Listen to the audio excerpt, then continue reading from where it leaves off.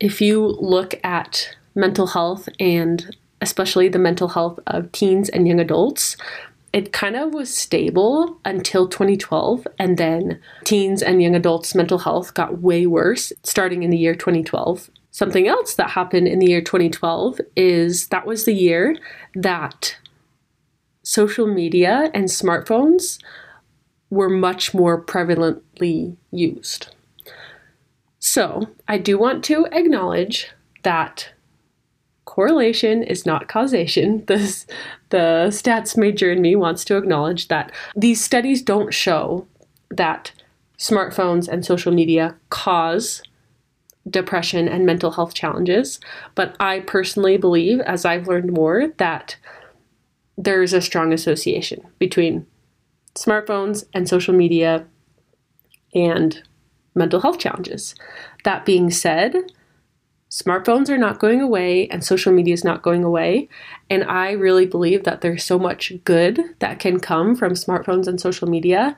And that's why I'm on this mission and this journey to learn how to embrace the good and set up appropriate boundaries and be mindful and aware so that we are not being so negatively impacted by the potential harmful effects of smartphones and social media. So with May being Mental Health Awareness Month, and as I've been thinking about this and how social media and smartphones can impact us, I wanted to share my mental health journey in this episode today. Do you ever find yourself turning to your phone without even thinking about it?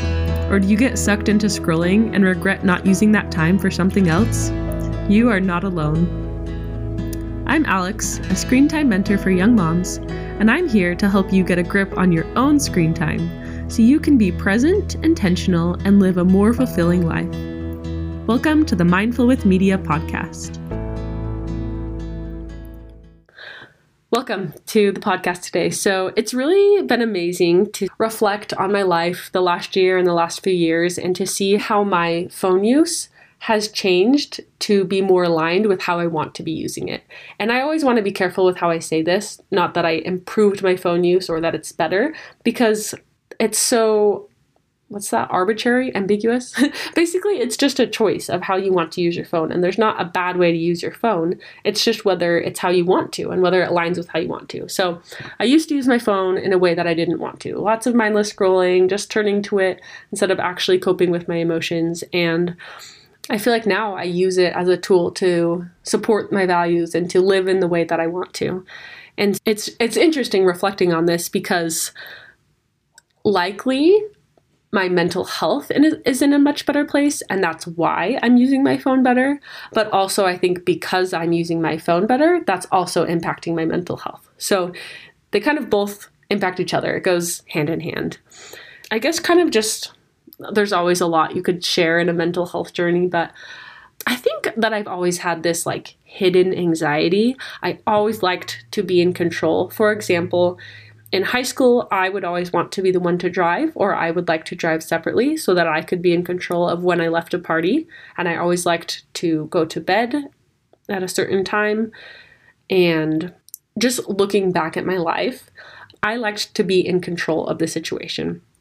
But when I really kind of started on what I call my mental health journey was in May of 2020. So I think a lot of people realized that they were struggling with mental illness in one way or another because the whole world shut down. But mine, I don't know if it was directly related to the pandemic because I also got engaged in spring of 2020. So I had previously in my life, I had loved serving and helping people. That was a big part of my personality. And I also loved being in control of situations and making sure that my needs were met. I liked to go to bed early, get enough sleep, go running.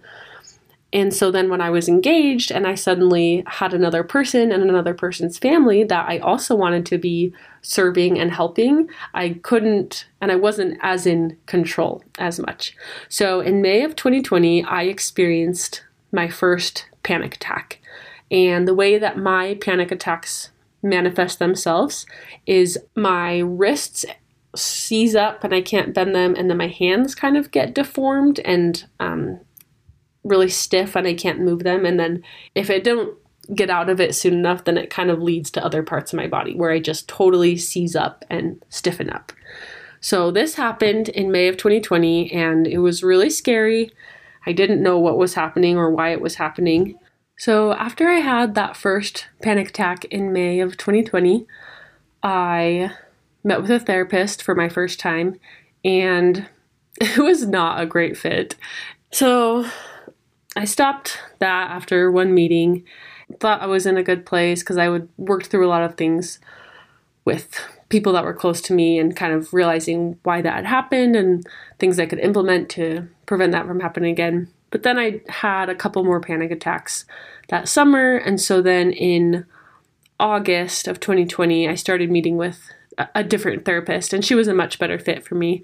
And I learned some really good skills when I worked with her. And I think that the first thing was I thought I was going to go to her and tell her all these things that were happening and going on. And I wanted her to change these people that were close to me and make them stop doing these things. But I realized with meeting with her that I had my own things that I needed to work through, and that I have power over my emotions and my thoughts. And I just felt like I was a lot more in control, even though initially I wanted her to change these other people and not to change me. I also learned about the concept of RAIN, which is where you, instead of just like pushing away emotions, you allow those emotions to help you and you actually feel those emotions. So it's an acronym. R stands for recognize. So name the emotion that you're feeling. A stands for accept. So let yourself feel that emotion. I is investigate. So ask yourself questions like, where am I feeling this emotion? Is it in my chest? Is it in my head? Is it in my stomach? And then N is to nurture. So kind of two different ways that I usually do this. Sometimes I remember my therapist literally had me like give myself a hug, which kind of sounds silly, but just nurture yourself. And then also, what does this feeling need from you? During this time I was working with this therapist, I also realized that I would often just like push past feelings until I would explode and have a panic attack. So she would have me set alarms on my phone to just kind of check in with myself throughout the day and do something about it before it escalated into a panic attack. And that was really helpful. And I think that principle has still been helpful. So I think I stopped meeting with her after a few months. And I was also pregnant at this time. So I was in like a fine-ish place until my son was born in March of 2021. And after he was born, I had a horrible postpartum infection, and that was really hard physically, and how that impacted me, you know, mentally and emotionally, and just exhausting in all the ways. And then I also had some personal things come up that were really hard. And I was just in a really, really dark place. Oh, and I was also like getting used to taking care of a new baby. And that transition to being a stay-at-home mom was so hard for me. And I had always dreamed of being a stay-at-home mom. Like, I got my bachelor's degree in statistics. And so people would always ask, what did I want to do with a degree in statistics? And my answer was always to be a stay-at-home mom. So this is something that I was really looking forward to, but I did not anticipate how bored I would feel and how isolated I would feel. And just, it was really, really hard for me.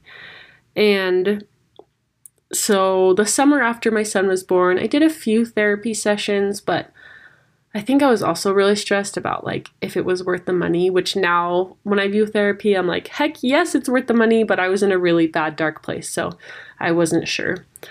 So when my son was about 6 months old is when I also had this idea to start Mindful with Media. So I was starting to post on Instagram about that, and that was helpful for me to have something outside of just caregiving that was good for me personally. But I would be doing fine for a while, and then I would have another panic attack. And I kept thinking that, like, once something would happen, then I'd be okay. So, like, once I could start running again, then I'll be okay. Or once B sleeps through the night, then I'll be okay. Or once we move to a new place and I have more friends, then I'll be okay. Or, like, I just kept thinking it was the situation that was the problem. So then in December of 2021, when my son was like, 9 months old, we felt like we needed to have another baby, which logically did not make sense. Like, I was in such a bad place. I'd had this horrible postpartum infection. It did not make sense logically to have a baby, but we really felt like it was the right thing. So got pregnant, and then in January of 2022, I found a therapist that specialized in maternal mental health because I was pregnant and also had a 10-month-old. And kind of during this time, so I'm like really lonely, having a lot of depressive episodes because I was just so down and lonely. And I remember in particular, this one day, I found out something about a friend that was really, really painful for me to find out. And I called my sister, just sobbing and just really not in a good place. And she helped me work through it and all of that. But she said to me, like, life is hard and like this is painful for sure, but it's not supposed to be this hard. And it was the same thing with like this loneliness that I was feeling in motherhood. Anytime somebody couldn't do something, I was just so down and so sad. And basically my sister helped me recognize that it might be a good time to explore the idea of medication. And I was really, really afraid of medication, and I really did not think that I needed medication. But my sister really helped me to just at least start that process of seeing if this might be a good thing. And so she took my son and helped me make the phone call to actually set up the appointment. And I met with the doctor who would be prescribing the medication, and I was really afraid to start taking medication because of the side effects that I knew about, the potential side effects. I didn't want to be like dependent on something, and I was also pregnant at the time, and I was really worried about how that would impact my baby. And so I wanted it to be really worth it if I was going to get on medication. I wanted it to know it was absolutely the right thing and the only option. It was like the last thing I wanted to do. So I was prescribed the medication. I went to pick it up, but then I was too scared to take it. So it just sat in my car for a month and eventually went bad from the heat. But at this time, I'm, thinking, should I take it? Should I not start it? I don't know. And I had another panic attack, and it was a pretty extreme one. And it was in that moment when I was seized up and couldn't care for myself, let alone my son or this baby that I was about to give birth to. And I really felt like for me, it was safer for my son and my soon-to-be-born daughter. It was safer for me to be on medication. And so I started the medication, and I was, 7 months pregnant at the time. And it made me really nauseous. I threw up a lot, and I was a lot of back and forth of like, is this really worth it? And after taking it for about a month, I checked back in with my doctor. And before that appointment, I was asking my husband, Matt, I think I was saying to him, I really don't think this is making that big of a difference. I don't think it's worth it. And he was like, are you kidding me? Look at all of these specific situations where in the past you would have had a panic attack and you were like a little bit emotional, but you were able to handle those emotions. And so I realized that the medication really was helping and it was working. And after my baby was born, the nausea completely went away. So I think it was probably just some sort of combination of the medication and being pregnant. But I feel like now that I'm on medication, so I still take that medication to this day. And let's see, I started it almost a year ago in July.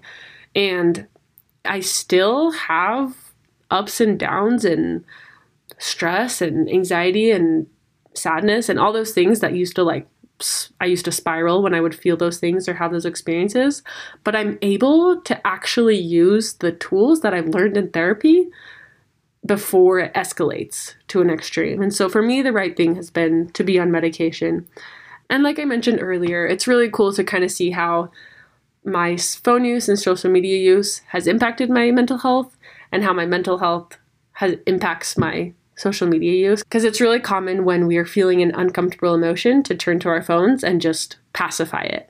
But it's so much better for me personally when I'm feeling an uncomfortable emotion. Sometimes do I turn to my phone? 100% totally. I am not perfect at like feeling all the feelings because holy cow, it can be hard to feel feelings. But a lot of times it really helps me when I have that urge to avoid whatever emotion I'm feeling, even just to say it out loud. I'm feeling overwhelmed. I'm feeling meh and I don't know why. I'm feeling bored. Just saying what I'm feeling is so powerful. Just to recognize that feeling and then awesome if I can take the next step. And that's why I'm actually so excited for this month's workshop. It will be on May 25th, and there will also be a replay sent out, but we're going to be talking about healthy ways to cope with those common triggers of overwhelm, loneliness, and boredom, how to cope with those in ways other than turning to your phone that are actually realistic. So I'll put the link in the show notes to register for that. It's $15, and these workshops are seriously my favorite thing. I learn so much from them. It's from you who come to them. And if you're worried about like showing your face or talking about these vulnerable things, sign up for this one. You can watch the replay and see if you want to come to the next one live, or you can always just watch the replay. They really are a safe, fun environment. That's something that's really important to me. So that's just a little bit of my mental health journey. I always am open to talking about things if you ever have questions about things, or I think there's no dumb question, just because this process of figuring out therapists and medication and do I need help or do I not need help, and I don't know, it's confusing and it's a lot and it's stressful. I just feel like I wanted to share this and share a little bit more about my story and my journey and where I'm at now, because I really do think mental health and our phone use goes hand in hand. Thank you for listening today. I'll say it every week that it really does mean so much to me that you would take the time to listen.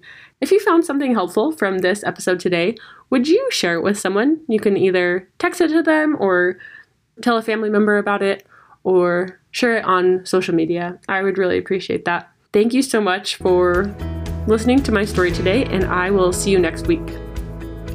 I believe we should stop focusing on the negative aspects of screens and start using them as tools to support our values. We are the first generation learning to navigate this media-saturated society, and it is not easy. You don't have to be perfect, but as you are mindful, technology can be a tool to help you thrive. We're in this together as we figure out how to live a present, intentional life in this world consumed by screens. If you appreciated this podcast, would you make sure to leave a review and subscribe? I'm so glad you could be here today, and I'll see you next week.